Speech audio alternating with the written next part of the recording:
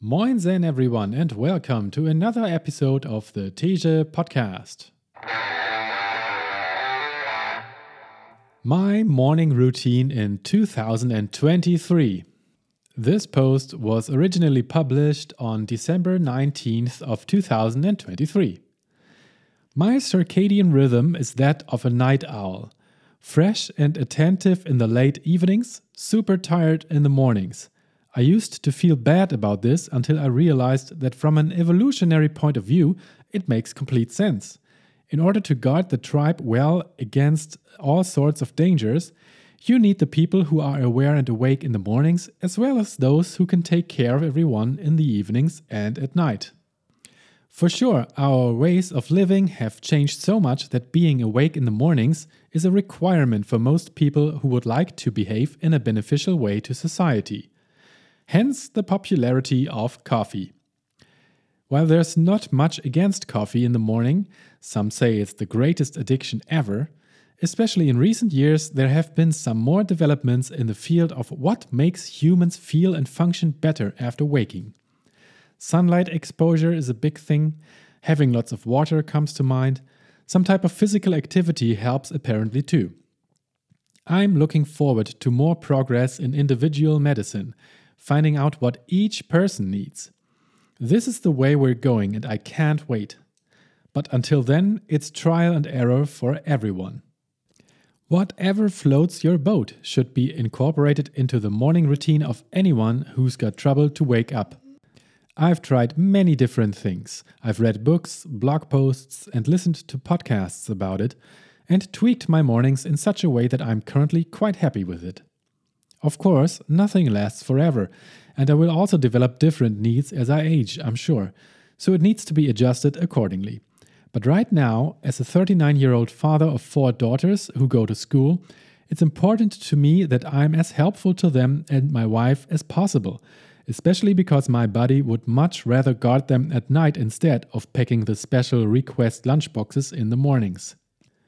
Who wanted the cream cheese on toast and who wanted the kiwis and carrots today? No cucumber for you, but lots of it for you? Oh no, the other way around. That's what I say all the time. I've never been a big coffee drinker until a few years ago. I can't pinpoint it exactly, but my best guess is that I started with daily coffee about 5.5 years ago, when my oldest daughter started school. Suddenly, there was no going back from having to wake up early, and it wouldn't change for many more years to come. So I might as well start. While I love coffee quite a lot by now, it's not enough to get me going in the mornings. There aren't many nutrients in coffee, and the energy which caffeine sets free can't be created from thin air too. Step 1 of the day: coffee. Here, I've also explored different options ranging between the cheapest and one of the most expensive ones, a Rocket Cellini Premium Plus I had originally bought for our office. Delicious espresso, but hopelessly overpowered for my home. Oddly enough, I've found the next closest satisfactory coffee to be coming from one of the cheapest options available, the famous AeroPress. I love the ritual of it just as much as the coffee itself. And I see no reason to change this. The AeroPress is super simple, makes excellent coffee, and lasts for decades. Add-ons which I've bought are this electric coffee bean grinder with integrated scales and a pricey but good-looking and well-made electric kettle by the company called Fellow. You can find links in the description of this episode. I usually buy a big bag of average fair trade coffee beans for it. Not much of a difference to my taste buds there. Step 2 of the day: huge smoothie. I've previously written about my quest to find the best smoothie. Not much has changed since then except for 2 ingredients I sometimes include for some more variety. My basic recipe goes like this: 1 banana, 1 apple, about 50 grams or 2 ounces of rolled oats, about 200 grams or 7 ounces of frozen spinach or frozen blueberries. Sometimes I add a couple tablespoons of ground linseeds into it before filling up the Vitamix TNC 5200 with cold water to the 1 liter or quarter of a gallon mark. Blending for half a minute, that's it. Delicious, healthy, minimum preparation, cheap, and gets me going for the next 4 to 5 hours. Keep it simple, stupid. And that's breakfast. Step 3 of the day, solving the NY Times Wordle. I'm definitely the worst at processing information in the mornings in our family. Even if something is important, listening to it during breakfast will go in one ear and out the other. That's why I try to wake up my brain by doing the daily Wordle while I have my coffee and smoothie. It sort of works, but mostly it's just fun to do. I'm starting with the same word every day, sloth, because they're so cute. Despite lots of practice, my stats aren't amazing, but it's still fun and wakes me up. Morning routine interlude, the kids. Of course, the kids are omnipresent since the very beginning of the first alarm clock going off, and taking care of a few of their needs during my first 3 steps of the routine is inevitable too. There's the overly tired kid who needs a personalized alarm clock, me. There's one who can't find her favorite shirt, so I'm getting it from the laundry line in the basement. And the occasional disagreement between siblings needs to be broken off as well. Sophie and I most often share these types of tasks. She prefers to wake up about half an hour before everyone else, so she has the kitchen and living room to herself for a while. We joke that this is her miracle morning, but in all honesty, it's not far from the truth. But when I'm done with my short breakfast, including the couple of minutes solving the Wordle, it's time for undivided attention towards the kids. I'm fully ready now. And I'm happy I managed to find this combination of actions which work so great that even I, the night owl, can be a productive parent for my daughters in the early mornings. Sophie has generally the same task list, and we fluently share it all on most days except for the ones when she has to leave for work early. It looks basically like this. 1. Preparing 3 lunchboxes. My oldest daughter doesn't need one anymore. If I'm having a good day, I take special requests. If not, I make 3 identical generic ones containing bread with cream cheese, often carrots, sometimes tomatoes, kiwi, red peppers or cucumbers, and the occasional special. The 3 water bottles need refilling too. 2. Motivating the remaining eating kids to finish breakfast. For the younger ones, this sometimes involves manually feeding them. The dark winter mornings make it hard for them to focus. 3. Getting them dressed. With 4 kids, everything goes on at the same time. Some of my daughters are perfectly independent, some throw a tantrum every now and then, some just need help with their shoes. The main thing for me is to keep calm and show them that stressing about it won't be faster. 4. Clearing the table. This isn't too important because it can be done once I get back home too. 5. Finishing packing. Any special projects today in school, swimming lessons, or plans right after school require consideration right now because they influence the packing list. 6. Biking to school. Daughter 1 goes to secondary school and leaves on her own. Daughter 2 has the same route to school as 3 and 4, but prefers to bike on her own, so that leaves me with just half of the kids to take care of. On good days, they cycle themselves and I just accompany them, but on tough days, especially during the winter, I still pull them in a bike trailer. 7. The school drop-off. I'm happy about the fact that in 98% of cases we arrive on time, despite the occasional escalations like punctures, cries about forgotten plush toys, fights in the trailer about getting more space, and more. Both daughters 3 and 4 love it when I accompany them to their respective classrooms. We have our little rituals there and then I leave. It's no surprise that this moment is bittersweet. They are on their own now, but I am alone as well. I now have the satisfaction of everything having happened mostly according to the plan, and from now on I get to decide what to do. Sometimes there's a literal sigh of relief involved. Step 4 of the day, the run. Except when there's a highly urgent email to write or appointment to have, my next item on the list is the daily run. My streak continues, and at the end of 2023, I'm at well over 700 consecutive days. I get dressed quickly and usually run for about an hour. This differs, though.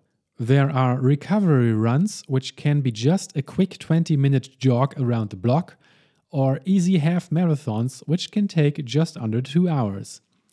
My weekday runs average out at exactly 1 hour, 9 minutes, and 54 seconds. The benefits of storing all your Strava activities in your own database. I love running very much, and it never fails to clear my head and give me a healthy amount of endorphins for the rest of the day. Additionally, these days it's not rare that there's some friend running with me, so a good conversation is another benefit. Step 5 of the day. More nutrients. After that run, and checking the stats on Strava obviously, the first thing I do is make myself a protein shake. Since I'm mostly consuming non-animal products and also do lots of sports, some extra protein can't hurt. After exploring many vegan protein powders, I've settled on the Roca Nutrition brand, mostly because of their amazing flavors. My favorite is called Vanilla Cookie, and it tastes like a dessert. I mix it with creamy oat milk of the Barista edition of Lidl's eco-conscious in-house brand. This combination is cheap and tastes great. Using my old cocktail shaker, I add a drop of vegan vitamin B12 essence and use it to swallow 2 supplement pills, an iron one and one containing vegan omega-3 acids. These I take because people who don't eat meat or many animal products are often insufficient of these 3 important nutrients. Interestingly, people who do eat meat and other animal products but don't take care of their nutrition also often lack them. My most recent blood testing happened half a year ago, and every single marker was well within the recommended range, so this is apparently working well for me. Here's the full recipe summarized. 300 ml or 10 ounces of oat milk, 30 grams or 1 ounce of protein powder containing about 22 grams of pure protein, 1 drop of vitamin B12, 1 pill containing 50 milligrams of iron, 1 pill containing about 500 milligrams of omega-3 acids. This is my main vitamin and nutrient cocktail.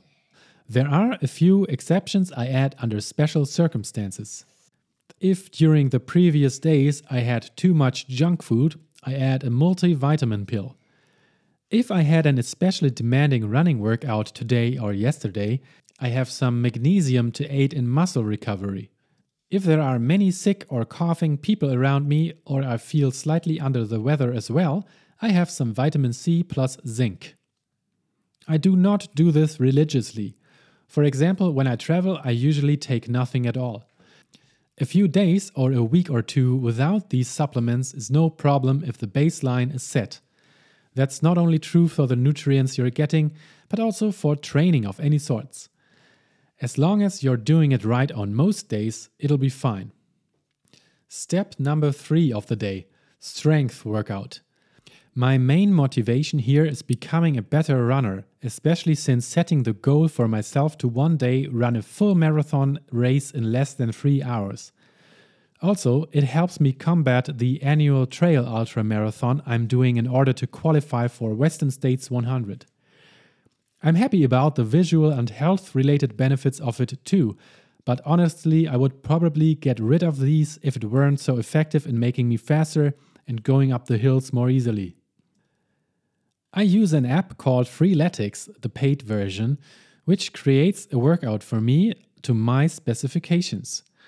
Most days I set them to last no longer than 15 minutes, and sometimes I exclude the legs in the settings if I just did an interval workout during the run, for example. I take the workout seriously and give it my best shot every day. The variety which the app offers helps so it doesn't get boring. Step 7 of the day, breathing exercise. My trigger to get into this was learning about Wim Hof, known as the Iceman.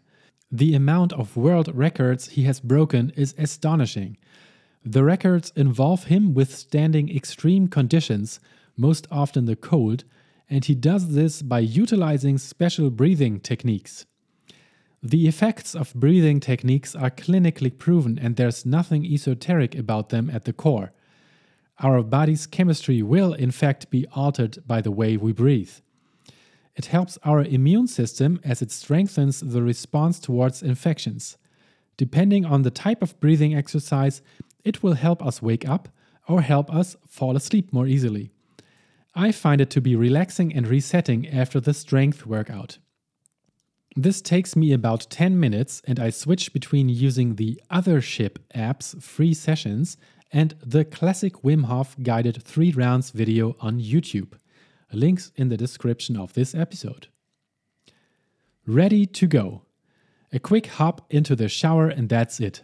Sounds like a lot, but all of this is done at 10 a.m. usually.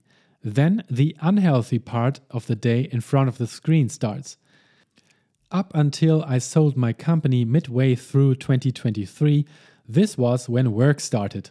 Most often I would jump into Slack and email right now and have the first video calls at 11 a.m.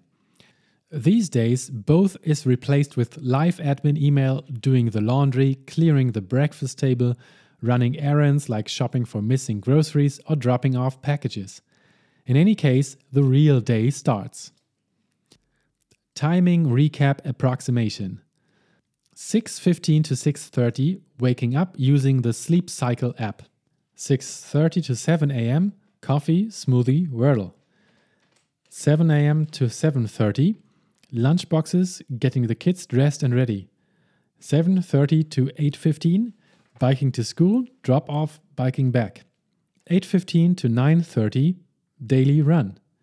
9:30 to 9:45, strength training. 9:45 to 10 a.m., breathing exercise. Whatever the tasks and challenges are, I feel a lot better after completing this refined routine.